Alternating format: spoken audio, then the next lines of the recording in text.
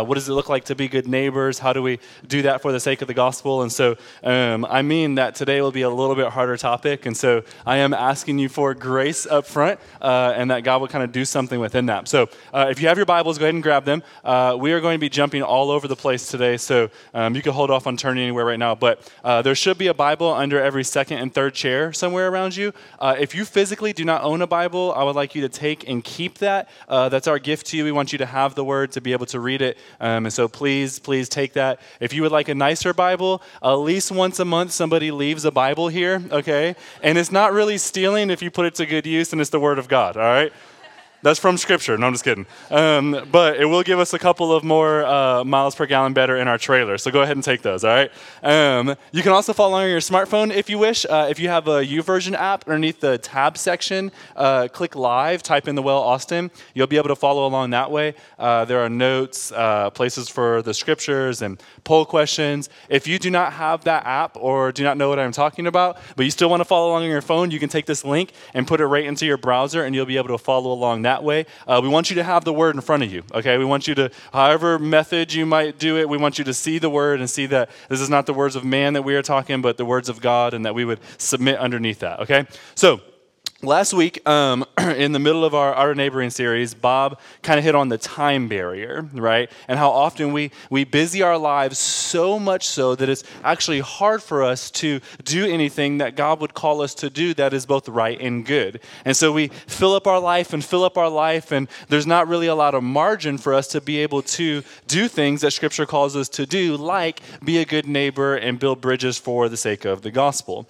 This week, okay, another barrier that we have, I think time is one of our biggest barriers, but another barrier that we have toward being good stewards of the gospel that God has given us is actually our own personal fear, okay? Many of us allow our fear, all right, of man, our fear of failure, whatever it may be, to kind of stunt our responsibility and even our ability to serve and to love and to build bridges for relationships that we would hope would flesh out into the gospel. And so fear is actually a good, natural human emotion, right? Like fear is something that's good. Like it is good to be afraid of something that could really hurt you. Okay, those are really good things. However, we know that many times what we do is we allow our fears to actually kind of overemphasize in our brain, and we make things out to be a heck of a lot worse than they actually are in real life. Right? Y'all tracking with that? Am I the only one that does that?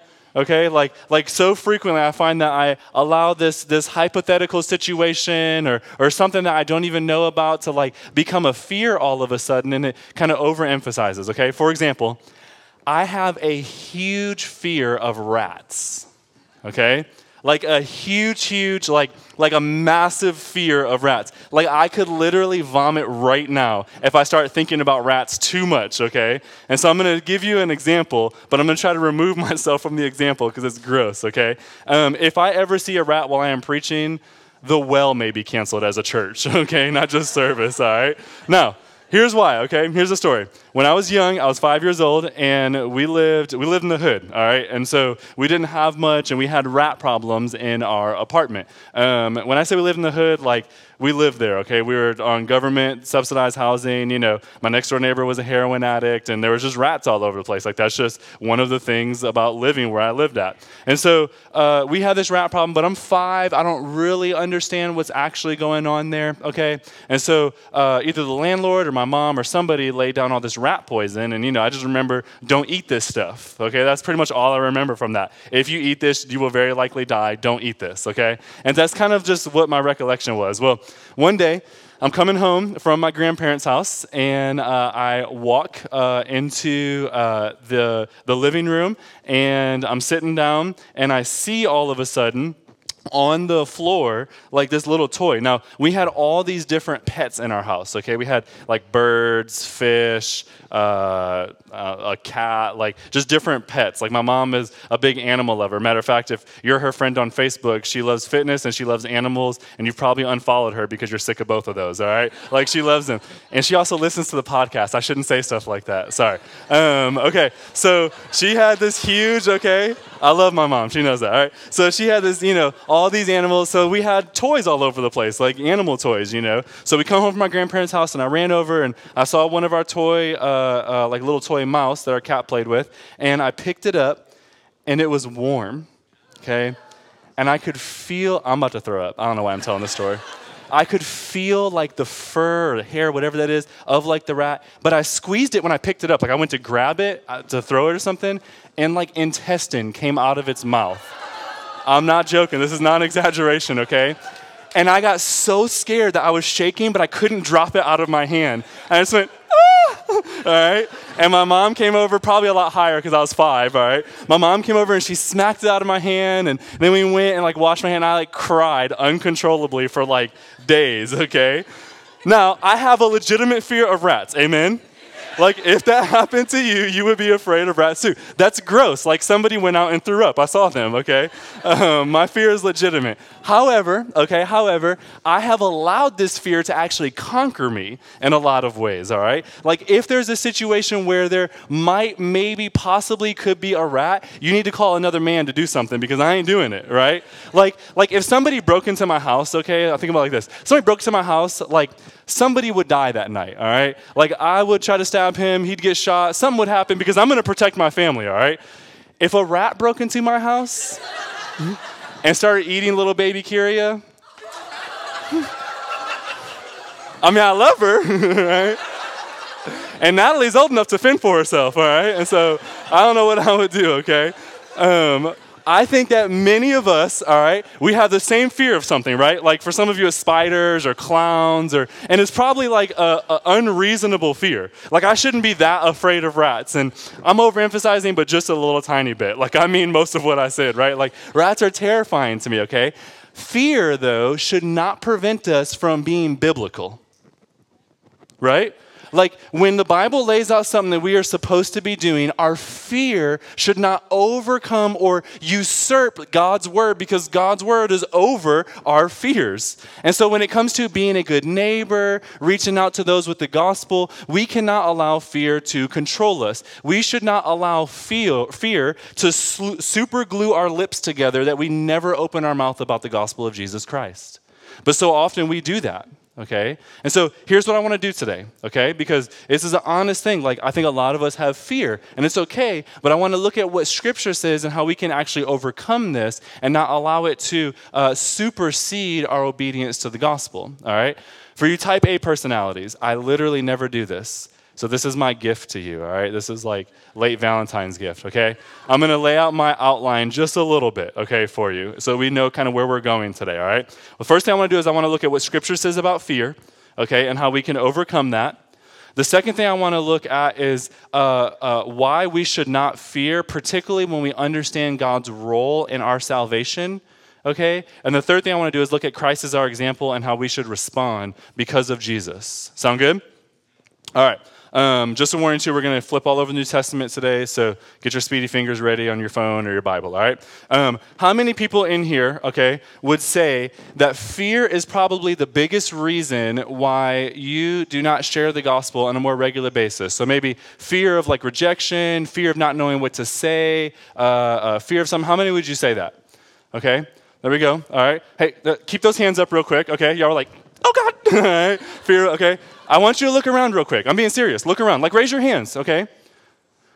We have pastors. My hand is actually raised, okay? We have people on staff, right? Chris, about to come on staff. We have elders in the room that I'm looking at whose hands are up, okay? We have people that share the gospel on a very regular basis. Like, you can put them down now. Fear is something that controls a lot of us, right? We have key leaders. Like, it's not just you that has this fear. Matter of fact, at least 80% of the room just had their hands up. 10% were lying, okay? And 10% have found a lot of confidence for some reason. That's good. That's where we want to be, all right? We want to have confidence. But I just want you to think, like, it is okay to understand there's fear there. We just have to know what to do with that and how to overcome that in a lot of ways. This is part of the reason, by the way, why gathering together is so important. Because you realize that you're not alone, okay?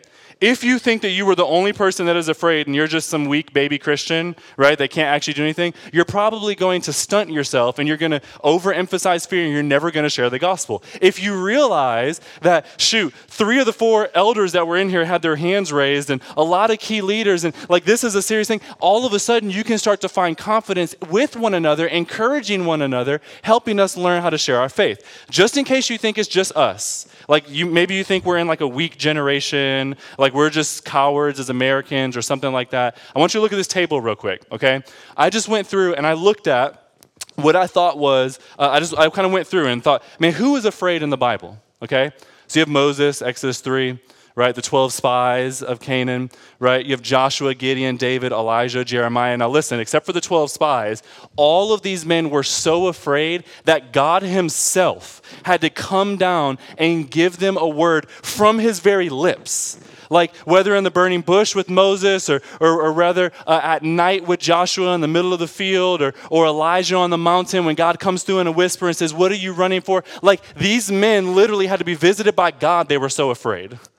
Okay?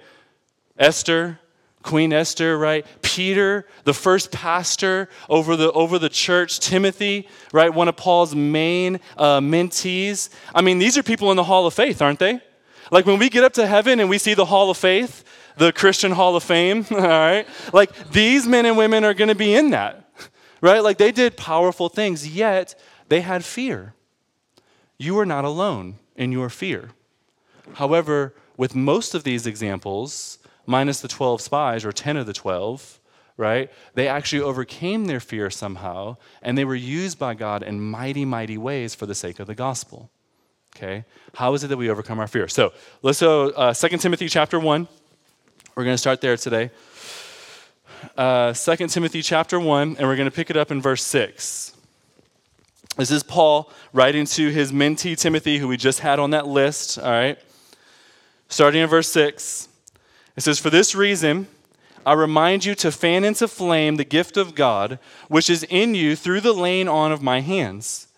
For God has not given us, all right, a spirit of fear, but of power and love and self-control. Therefore, do not be ashamed of the testimony about our Lord, nor of me, his prisoner, but share in suffering for the gospel by the power of God, who saved us and called us to a holy calling, not because of our works, but because of his purpose and grace, which he gave us in Christ Jesus before the ages began, okay? And so, according to this passage, when you are thinking about sharing the gospel, okay, where it says, do not be ashamed about the testimony of Jesus, is what Paul says there. So when you're thinking about sharing, when you're thinking about believing even in the gospel, like maybe you're wrestling with the faith, like the scriptures say that God did not give us a spirit of fear, okay? So, where must fear come from then? Okay? Where must fear come from? Satan. What else?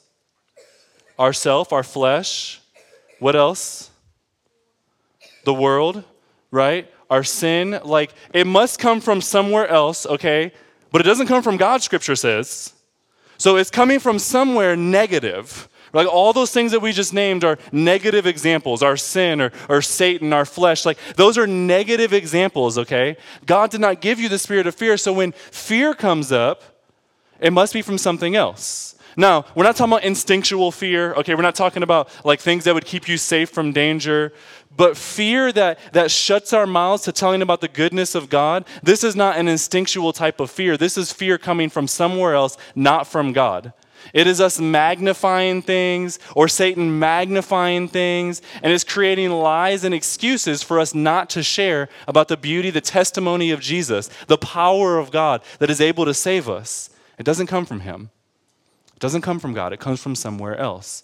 And to be honest, many times when we don't share our faith, it's just fear. It's magnifying the possible response of somebody else.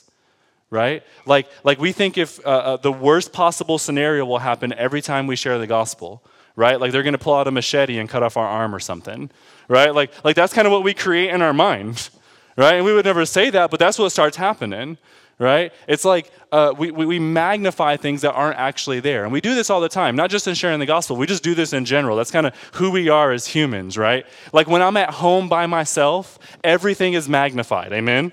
Yeah, y'all can track with that, right? Like when I'm looking out my window at night and I'm home by myself, I literally imagine somebody like looking back at me and like I get scared, okay? Some of you aren't going to take anything away from today except for that image, and you'll hate the well for that. I apologize, all right? But once again, like some sort of fear is natural, okay? But to submit to fear, that type of fear where we're magnifying something that's not true, especially when it comes with sharing the gospel, loving our neighbor, being close to those around us, that's disobedience. Because God very clearly calls us, we talk about all the time, to go out and to share the faith, to make disciples of all nations, to proclaim the goodness, the excellencies, the mercies of God. Fear cannot be our master that whips us into silence. We have to overcome fear. We are not a slave of fear anymore. We are now bondservants of Jesus Christ. We are committed to him as our good master, as somebody who loves us, who's gentle with us, not under the chains and the yoke of fear. We have to be bold, okay?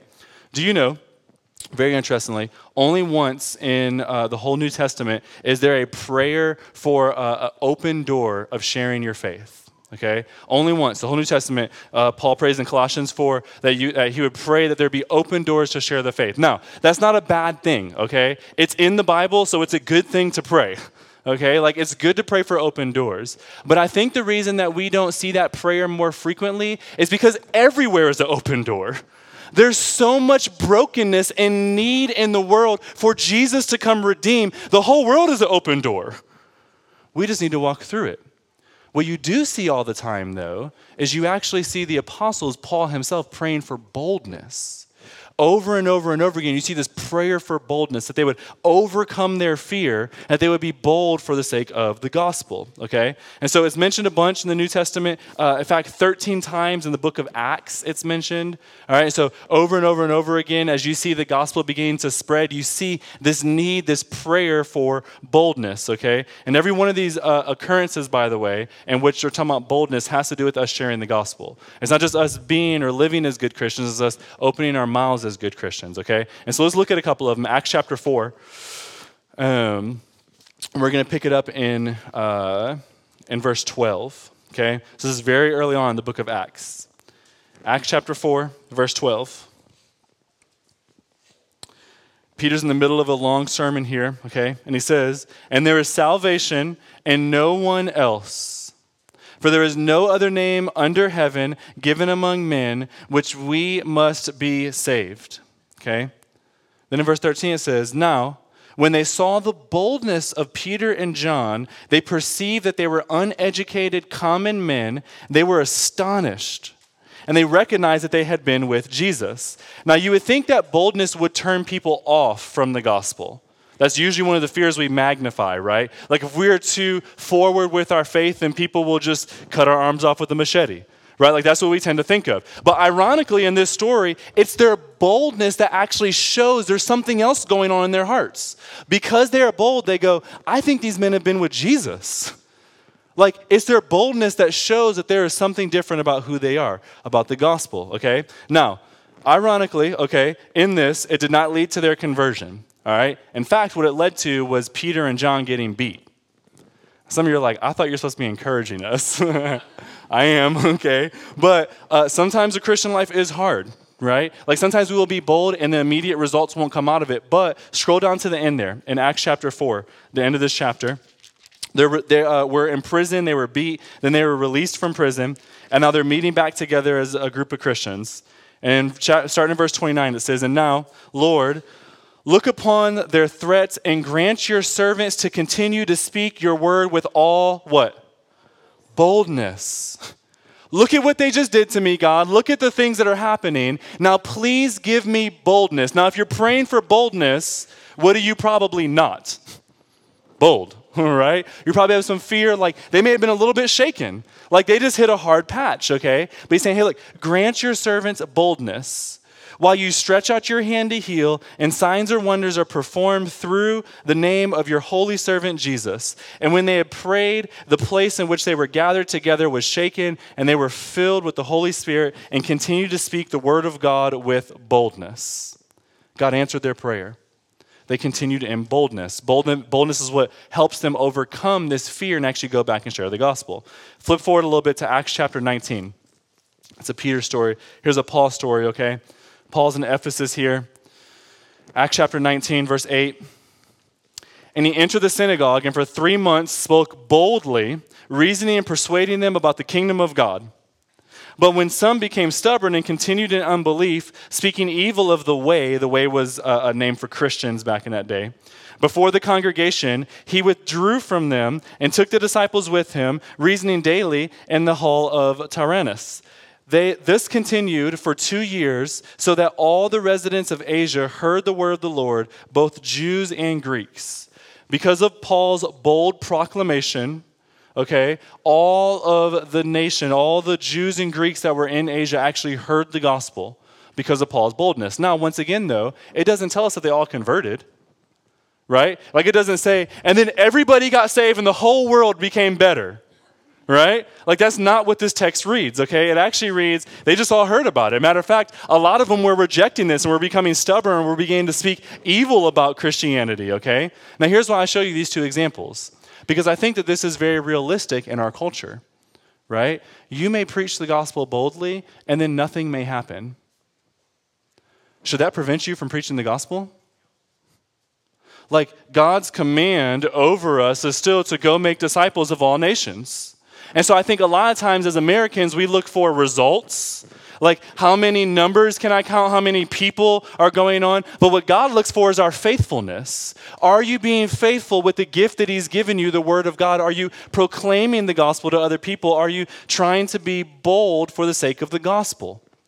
Like, I wanted to show you two things that don't show that 4,000 people repented, because most of us, that's not our story. And so I think a lot of times we don't see results, and then those lack of results create fear in us, and that fear then shuts our mouths once again. And we become afraid.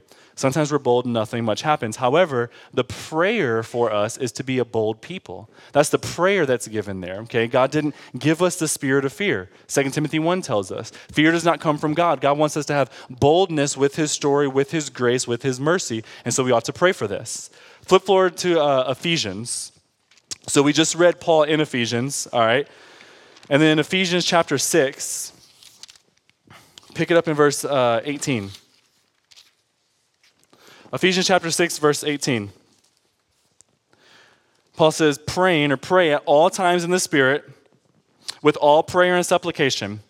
To that end, keep alert with all perseverance, making supplication for all the saints, and also for me, that words may be given to me in the opening my mouth boldly to proclaim the mystery of the gospel, for which I am an ambassador and in chains, that I may declare it boldly as I ought to say. Like, this is what I'm supposed to do. I'm supposed to speak boldly. And there are times where I don't. I'm in chains right now because of the gospel. And so you know what? Pray for me that I would actually still continue on with this boldly, okay? Now, here's what I want you to do right now, okay? It's kind of a mid-service. Paul called it TV timeout last week, all right? It's a TV timeout, okay? I want you to pull out your smartphones, okay? It's one of the few times that I'm just going to allow you to run free on them, all right? Don't go on Facebook and stuff, though, okay? Pull out your smartphones, all right? What I want you to do this week, okay, is to set an alarm for 6:19, okay, to go off every week. Now, if you're a really early riser, I would make that 6:19 a.m., okay? Like, if you're usually up at that time, if that sounds like hell to you, okay, like you think that I'm preaching something negative, then do it for p.m., all right? It's okay. But 6:19, okay, I want you to set it. And what I want you to do is just for this whole week, try to be faithful in this, okay? 6:19 is for Ephesians 6:19, where Paul says, pray that I may open my mouth boldly. Pray for the saints, it says, that they may open their mouths boldly, that I may open my mouth boldly, okay? Pray. And so what I want you to do is just for this week, okay? Just up until next Sunday morning even, would you pray for the well that as a church collectively, as a family of God, that we will be bold in the gospel when you hear that alarm go off? And then would you pray for yourself that you would be bold in opening up your lips to share the gospel, that we would actually be biblical, that we would take something that we see in Scripture and actually try to live that out in our lives, okay? So as you're setting that, feel free to set that. As you're saying that, I want you to think like Paul, his prayer, his desire is that he would be bold here. This must only mean that fear, even for the Apostle Paul, at times shackled him. Like he was dragging along this fear at times that prevented him from fully laying out the gospel as he ought. It's chained to us a lot of times, but Paul is praying for boldness. So listen, if Paul was afraid, listen to me, okay? It is okay to be afraid. Okay? Like it is okay to be afraid at times. That's natural. This is going to happen. Satan is lying to us. Your flesh is lying to you. There would be nothing more that Satan would want to do than to prevent people from feeling, experiencing, hearing, believing in the love, the grace, the mercy of the spilled blood of Jesus. There is nothing that Satan would want to do more than that. So of course you'll have fear at times, but we can't let our fear cripple us. We have to pray that the Holy Spirit would give us boldness in the opening of our mouth. Shoot, maybe even praying for boldness kind of scares you. Because you think, if I pray for it, what if I become bold? Right? And it's okay. It's okay to be afraid, right? But man, we got to walk in obedience, okay? J.R. Vassar, a pastor and a writer, says this about sharing our faith. When our pride, he calls it glory hunger in his book, when our pride tempts us to privatize our faith in order to preserve our honor before people, we have lost sight of the worth and preeminence of Jesus and have valued our reputation above his. Our failure to unashamedly align with Jesus on the most sensitive matters of our day through fear of losing face betrays a gross underestimate of the worth of Jesus. Our hope, the great renewal and reward at Jesus' coming, like that's our hope, that the gospel is true, that Jesus is real, that he truly rose from the dead, that by believing in him, this whole world can be changed. Our lives are changed. We overcome addictions. We shed off the shame of sin. We're able to walk in the newness of Christ. That hope, the great renewal and reward at Jesus is coming, the future orientation of our faith is part of our Christian living that I believe is greatly missing in the comfortable West. We are slow to take great risks or to put our reputation at stake for the sake of Jesus and his gospel because we live as if this world is all there is. But being temporarily shamed for Jesus in this world means being eternally celebrated by Jesus in the world to come. Now, here's why we often have fear, okay? It's because we don't believe either in the eternality of our souls or we don't believe that it's actually God who saves, okay? We create fear in our mind because we're creating something that's not actually there. And we overemphasize our effort and our role in bringing somebody else to know Jesus. And so as we think about our interaction with them, we kind of overvalue and exalt our own selves, and we undermine what God actually does. So we either don't believe in the eternality of heaven or we create something that's not there. We put too much pressure and emphasis on our role in salvation, okay? So I want to take a very ironic approach to overcome our fear, okay? We talked about fear. We talked about the need for boldness. And it would seem like now we say, well, hey, just be obedient to that boldness, okay? But that often creates shame. And we said in week 1, shame is a poison from Satan. It will not last a long time. It may help you share the gospel tomorrow, but you're not going to share it 5 years from now because shame doesn't change and alter the heart. The reality of Jesus and the gospel changes and alters our hearts, okay? And so this is going to seem counterintuitive, but I want to hit on this, okay? God is sovereign over salvation, and no one can come to God unless God first draws him, okay? Scripture says that our hearts are dead. Only God can resurrect the dead. Dead hearts cannot believe or speak or do anything. God has to regenerate our heart, to open up our heart, to give us the ability to believe in him. God has predestined those who would believe in him for salvation. Okay? Yes, I said the word predestined. All right, and I saw 3 people go, shoot, hot topic. They're awake now, right? Okay? I'm going to spend 6 seconds on this doctrine, all right, and then look at examples of it, okay? 6 seconds. You ready? It's biblical, and it's good, all right? And I want to look at this, why it's biblical, why it's good. Now, at some point early next year, okay, we have a couple of books that we're probably going to walk through, but one of them we're for sure going to walk through. And that book has a lot about this doctrine and the beauty and the scope of it. And so if you wrestle with that, if you're like, I don't really know if I agree with that, we're going to walk through it at some point. But even if you wrestle with it and say, I don't know, I would love to get coffee and kind of walk through this with you in the biblical context, okay? But we will go more into this. I'm not overpassing this, but for the sake of the sermon, we are just going to kind of high level hit this, okay? But I want to look at 2 passages really quickly and see this is a biblical concept, okay? I do think that God has given us freedom, 100%, I 100% agree with that. Yet, I think in some divine mystery, he works within that freedom to call our dead hearts to himself. And while these two things seem contradictory, they're not.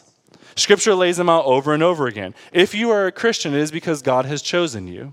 That should make you want to bow down right now and worship him forever because he chose you. Why? Just like Israel, he said, I didn't choose you because you were a strong nation. In fact, you were the weakest of all nations. I chose you because I have chosen to give my covenant love to you. Like, there is nothing that we can do for our salvation that should make us worship God, that he would choose us. Why me? Why would you choose me, God? Should be our question, right? He has chosen us. And once again, if you'd like to chat about that, I would love to. If you're not a Christian, though, it's because you are rejecting the free grace that God gives in the gospel. God says, you can come to me. Come to me, all you who are weary and heavy laden. Christ so loved the world, the whole world, that he died, that whoever believes in him, if you confess with your mouth, if you believe in your heart, right? These are all scripture references we're quoting here. Like we have the ability to believe in Jesus. And if we don't, then we are actively rejecting this free gift of the gospel.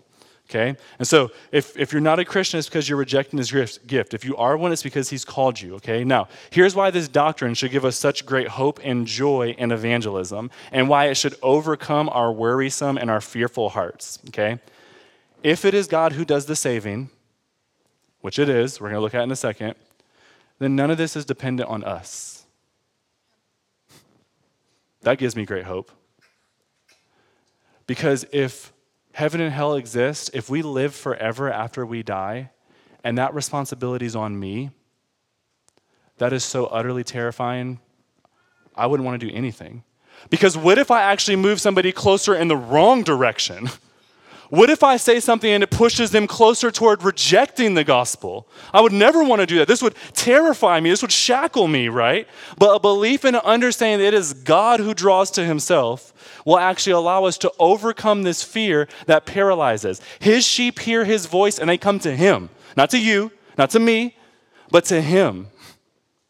The sheep hear God's voice. However, at the exact same time, this should actually produce a zealousness in us to preach in such a way where everybody can have a chance to believe upon Jesus. This should produce such zeal in us that it should actually shake our passivity. And so understanding this doctrine that God is sovereign over salvation, okay, should free us from paralyzing fear, but it should also exhilarate us for going to preach. It should not make us passive. This doctrine overcomes paralyzation and passivity. Okay? We who understand this should be most fervent in proclaiming Christ. Let's go back in a little bit in Ephesians chapter 1. Starting there in verse 3. It says, "Blessed be the God and Father of our Lord Jesus Christ, who has blessed us in Christ with every spiritual blessing in the heavenly places, even as he chose us in him before the foundation of the world, that we should be holy and blameless before him. In love," okay, this is God's love for us. "In love, he predestined us for adoption as sons through Jesus Christ according to the purpose of his will, to the praise of his glorious grace in which he has blessed us in the beloved." God has not just predestined or chosen us for salvation, but even for sanctification, the scripture says, right? Like Philippians 1 verse 6 says, "He who began a good work in you," it's he who began the good work in you, "he will bring it to completion at the day of Christ Jesus." Not might, not there's a possibility. God who began a good work will bring it to completion. He started it, he will finish it. It is God who saves. It is God who brings us to him, God who will glorify us in him. So what is there to fear? What is there to fear? If it is God who saves, then what is there to fear? Like, if God chose me before the foundation of the world, like the text says, then man, everybody, if I don't know Jesus, I want everybody to tell me because I'm going to come to him. He chose me. And I'm going to hear his voice, maybe through you. Right? Romans 8. Go back a little bit to Paul's pinnacle book, a lot of people would say. Romans chapter 8. Starting in verse 29, which I love the irony of this. This is after verse 28, which is almost everybody's favorite verse. Now let's actually just read verse 28 too. "And we know that for those who love God, all things work together for good." Amen. Hallelujah. Okay?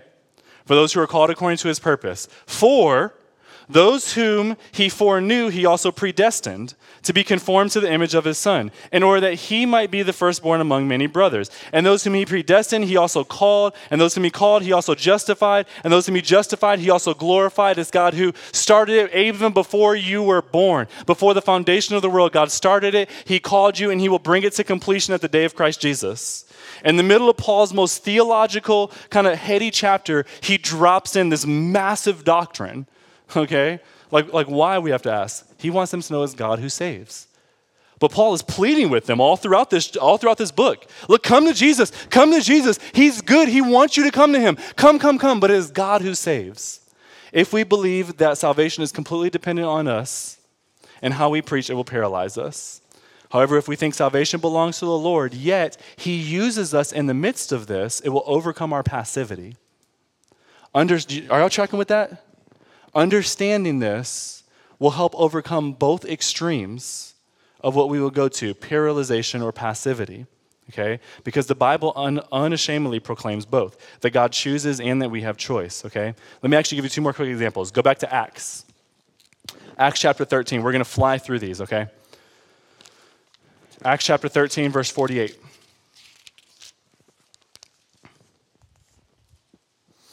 And when the Gentiles heard this, they began rejoicing and glorifying the word of the Lord.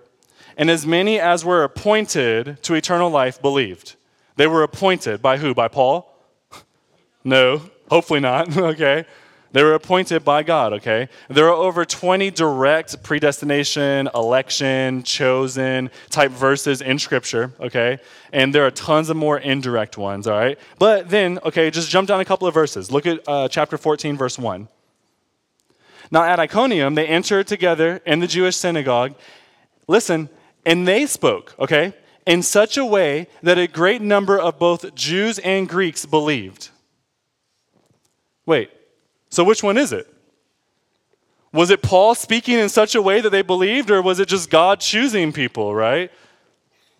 Yes. Okay. Jump forward to Acts chapter 27. Acts chapter 27. Pick it up in verse 21. They're in the middle of a boat, okay? In the middle of a great storm. This is a terrible moment for Paul and the whole crew. Since they had been without food for a long time, Paul stood up amongst them and said, "Men, you should have listened to me and not set sail from Crete and incurred this injury and loss. Yet now I urge you to take heart, for there will be no loss of life among you, but only of the ship. For this very night there stood before me an angel of God to whom I belong and whom I worship, and he said, 'Do not be afraid, Paul. You must go stand before Caesar. And behold, God has granted you all those who sail with you. So take heart, men, for I have faith in God that this will be exactly as I have been told.'" God is sovereign. He's going to save you. We're not going to die, okay? And 4 verses later, look at verse 30. As the sailors were seeking to escape from the ship and lowered the ship's boat into the sea, which, by the way, when a ship is crashing, seems like a logical, good thing to do. Get out of this ship. It is crashing. We all saw the Titanic. That's not good, right? So they're trying to get into the sea, okay? The ship's boat into the sea. Under the pretense of laying out the anchors from the boat, Paul said to the centurion and the soldiers, "Unless those men stay in the ship, you cannot be saved." What? Wait a minute, Paul. You just said nobody would perish. Now you're saying if they don't do this, they're not going to be saved. Is God sovereign? Yes, of course. Are we robots? No, by no means. It is both and at the same time, and the Bible unashamedly lays this out, okay? Now, if this sounds a little bit beyond our little boxes of our mind, that's a good thing. We must be then traveling amongst the mysteries of God here. If God can fit within the little confines of our mind, we are not serving God but ourselves. But if Scripture lays out something that's kind of hard for our mind to grapple with, how can it be both and at the same time? We don't really understand that. God is outside of our time. God is outside of us. This must be something that God is, by the Holy Spirit, encouraging these men to write. Because think if you were trying to write something to convince the whole world about the beauty of Jesus. Would you put something so contradictory, just a couple of verses away from each other? You would know better. You would go, people are going to read this and go, wait a minute, which one is it? And we see this all throughout Scripture, okay? However, it must be God then who can save, yet we have a responsibility. Now, here's what this means in regards to evangelism, okay? Here's what this means, though. We have nothing to fear. Why? Because it is God who saves. God who saves. We just read that. God calls men to himself. And now all we have to do is we have to pray for our boldness to actually be the conduits that bring about that salvation. Like God wants to use you to help lead other people into his kingdom. How beautiful is that? God would not only choose you, but then use you to help other people understand who he is. When I was at something called leadership training back in something like 2006 or something, okay? I am sitting amongst a group of people, and I was just kind of sitting there, and I was like worshiping, and I was in the second row, and I was worshiping. I had my eyes closed, okay? I often close my eyes when I worship. So like, my eyes are closed, but you know how when your eyes are closed and you know somebody's looking at you? You know what I mean? Like you could just feel it. It's like some sixth sense or something, okay? And so my eyes are closed. I'm like, man, somebody is mean mugging me, right? That means really looking at me and dirtily, okay? I open my eyes, and there's a little girl that's sitting in front of me. It's not a little girl. She's actually a woman. She's probably about 25, okay? But it'll be even worse when I now explain this. So she had a mental handicap, okay? So she had never progressed past like about a 1.5-year-old mark, all right? And so she had a little bit of communication, but not a whole lot. And, she's a 25-year-old, but she's still operating in her brain as if she's 1 to 1.5. So I was like, oh, okay. Like that's totally fine. She's looking at me, whatever. So I kind of closed my eyes. I love you, Lord, right? I'm like, why is this girl? I'm just trying to worship Jesus. Like, man, help her to look at the band or something, And then about clear as day, I felt like the Lord said, hey, lay your hands on her and pray for her healing. I was like, I'm just going to keep singing. And I lift my voice, right? I'm just trying to worship you, God. I ain't trying to do all this crazy stuff, right? So all of a sudden I hear the Lord again. Hey, lay your hands on her and pray for her. I said, God, I know it's not smart to try to reason with you, but I'm going to try. Do you know how many people probably laid hands on that little girl and prayed for her? And then when she was a teen, they laid hands on her and prayed for her. And then when she was an adult, they laid hands on her and prayed for her. Do you know how distraught that must make her father? To see over and over and over again people praying and no healing happening. I'm not going to do that. I'm not going to put him through this. And I felt like what the Lord said was, okay. Whenever God says, okay, that's bad, all right? So I was like, okay, wait, no, Lord, no, Lord. Okay, how about I pray for her in my head? I'm not going to lay hands on her. That's just awkward. But I'm going to pray. God, heal this little girl. Heal her right now. I started praying, right? All of a sudden, the way we were sitting is kind of how our chairs are. They're slanted. And so I'm sitting over here and way in the back of church, all right? Literally from the very last row, kind of in my peripheral, I see this guy get up, excuse himself, walk down the center aisle, walk up and say something to this dad. Couldn't really hear what they said. And then he laid hands on her and started praying for her. I felt so hurt. It wasn't God's fault, it wasn't God's fault, it was my fault. I rejected the calling of God, right? And he got done, I'm like, this little girl is going to like turn to a 25-year-old all of a sudden, right? Like she's going to catch up, like she's going to be healed, And then got done, nothing happened. And the father said to him, very, very clear, okay, in my ear, like I was sitting right there, right? He said, I was having such a hard day today. I was having a really hard time believing in the goodness of God. And every time somebody prays for my little girl, I remember that people care and that God is good and that he's present and that he's there. Thank you. And then he walked away and I started weeping. I'm so sorry, God, right? Now, I think when we're talking about salvation, that's what often happens to us. God calls us to be bold for the sake of the gospel. We go, God, you don't understand. This is my boss. I'm at a place where I can't share. I don't know this person that well. I've never even seen them before. And whatever excuse may be, and we begin to excuse it. But God's will is going to be accomplished. The question is, will you be a part of that? Will you allow God to use you in such a way in which you bring about healing, which you bring about even the story and the beauty of the gospel that people would be saved? God wants to use us, okay?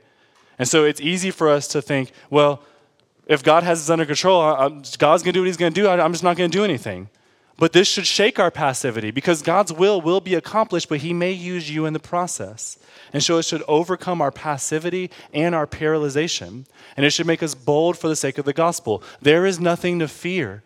Perfect love casts out all fear, in fact, right? And so at this moment, here's what I know, okay? I know that natural human emotion, it would be easy for us to feel guilt. Like we know we should be doing more than we should. We know we should be sharing more. We might feel ashamed of not opening our mouth as much as we know we ought to, okay? But we talked about already, guilt is a very, very bad motivator. Here's what a good motivator is to look to Jesus, our perfect example of this. Jesus, in the Garden of Gethsemane, was overcome by fear in a lot of ways. Now, it didn't overcome him to the sense that it paralyzed him, but we all of a sudden see this fear. Christ experienced more fear than any of us could imagine. In fact, add up all of our fear right now in this room and combine it together, and it doesn't even fractionally hit the amount of fear that Christ felt at that time. Because what he knew is that he was about to take on the wrath of God, the sins of the world, upon himself. That God, whom he had a perfect relationship, would turn his face away from him, would punish him for you and I's sins that we should have been punished for, and Jesus was going to pay that for us. Jesus knew this was coming, and so he began to sweat blood, okay? This is a medical condition called hematidrosis. It happens when you're under a tremendous amount of pressure and fear. It's an actual medical thing. It only happens when you're thinking about fear and you're thinking about what could happen. And your body kind of freaks out on you and blood vessels break inside. And when you sweat, blood comes out. So we see Jesus in a true amount of fear. However, at that moment, Christ had boldness. And instead of being overcome by fear, he walked right into the midst of it and was bold. And because of that, you and I can now call ourselves Christians if you believe in Jesus. Because Jesus was not overcome by fear, but he walked in boldness at that moment. And he went and died on the cross for our sins, suffering for us that we may know him. He gave up his desire, his rights to go and be a proclaimer, a living example, our substitution, the gospel for us. And then he calls us on a much lesser level, but very similarly to do the same, to give up our rights, to give up our desire to please man, to give up our selfishness, our fear, to give that up and to give it to him and to live as his example for the sake of the gospel. Christ was our ultimate example. He faced shame that we would be shamed no more. He faced all of our guilt that we would no longer have to feel guilty. Christ, through his shed blood, now brings forgiveness of sins. But Christ was bold through his fears that we may no longer be gripped by fear. Fear does not come from the Lord, we just read. No more fear in death. We don't have to be afraid what happens to us when we die. No more fear in man. What is man going to do to us? It is God who judges, right? Now we get to be an example of that love. Or we can, like me at LT, sit and do nothing. God's will is going to be done. But we won't get to experience God in that process. Philemon 6, Paul is praying that in the sharing of their faith, they would understand the fullness of God. He says, when you share your faith, this is how you know the fullness of God. You understand God more and more and more, the fullness of him. When you proclaim about him, when we are obedient to what God has called us to do, we see him in more profound ways. We experience what Christ has experienced, and he's able to suffer with us even in those processes. We're able to see him more and more. Perfect love casts out all fear, 1 John 4 tells us. And Christ's love was perfect for us and over us. So let this drive away your fear then. That perfect love cast out fear and help it to make you fall more in love with him, that out of your love for him, you would be overwhelmed with the goodness of the gospel. And that you would open your mouth and proclaim that goodness to others. I know this is hard. It's hard for me. But would we be a people that would imitate Christ and be bold the way that he calls us to? I love you guys. Let's pray.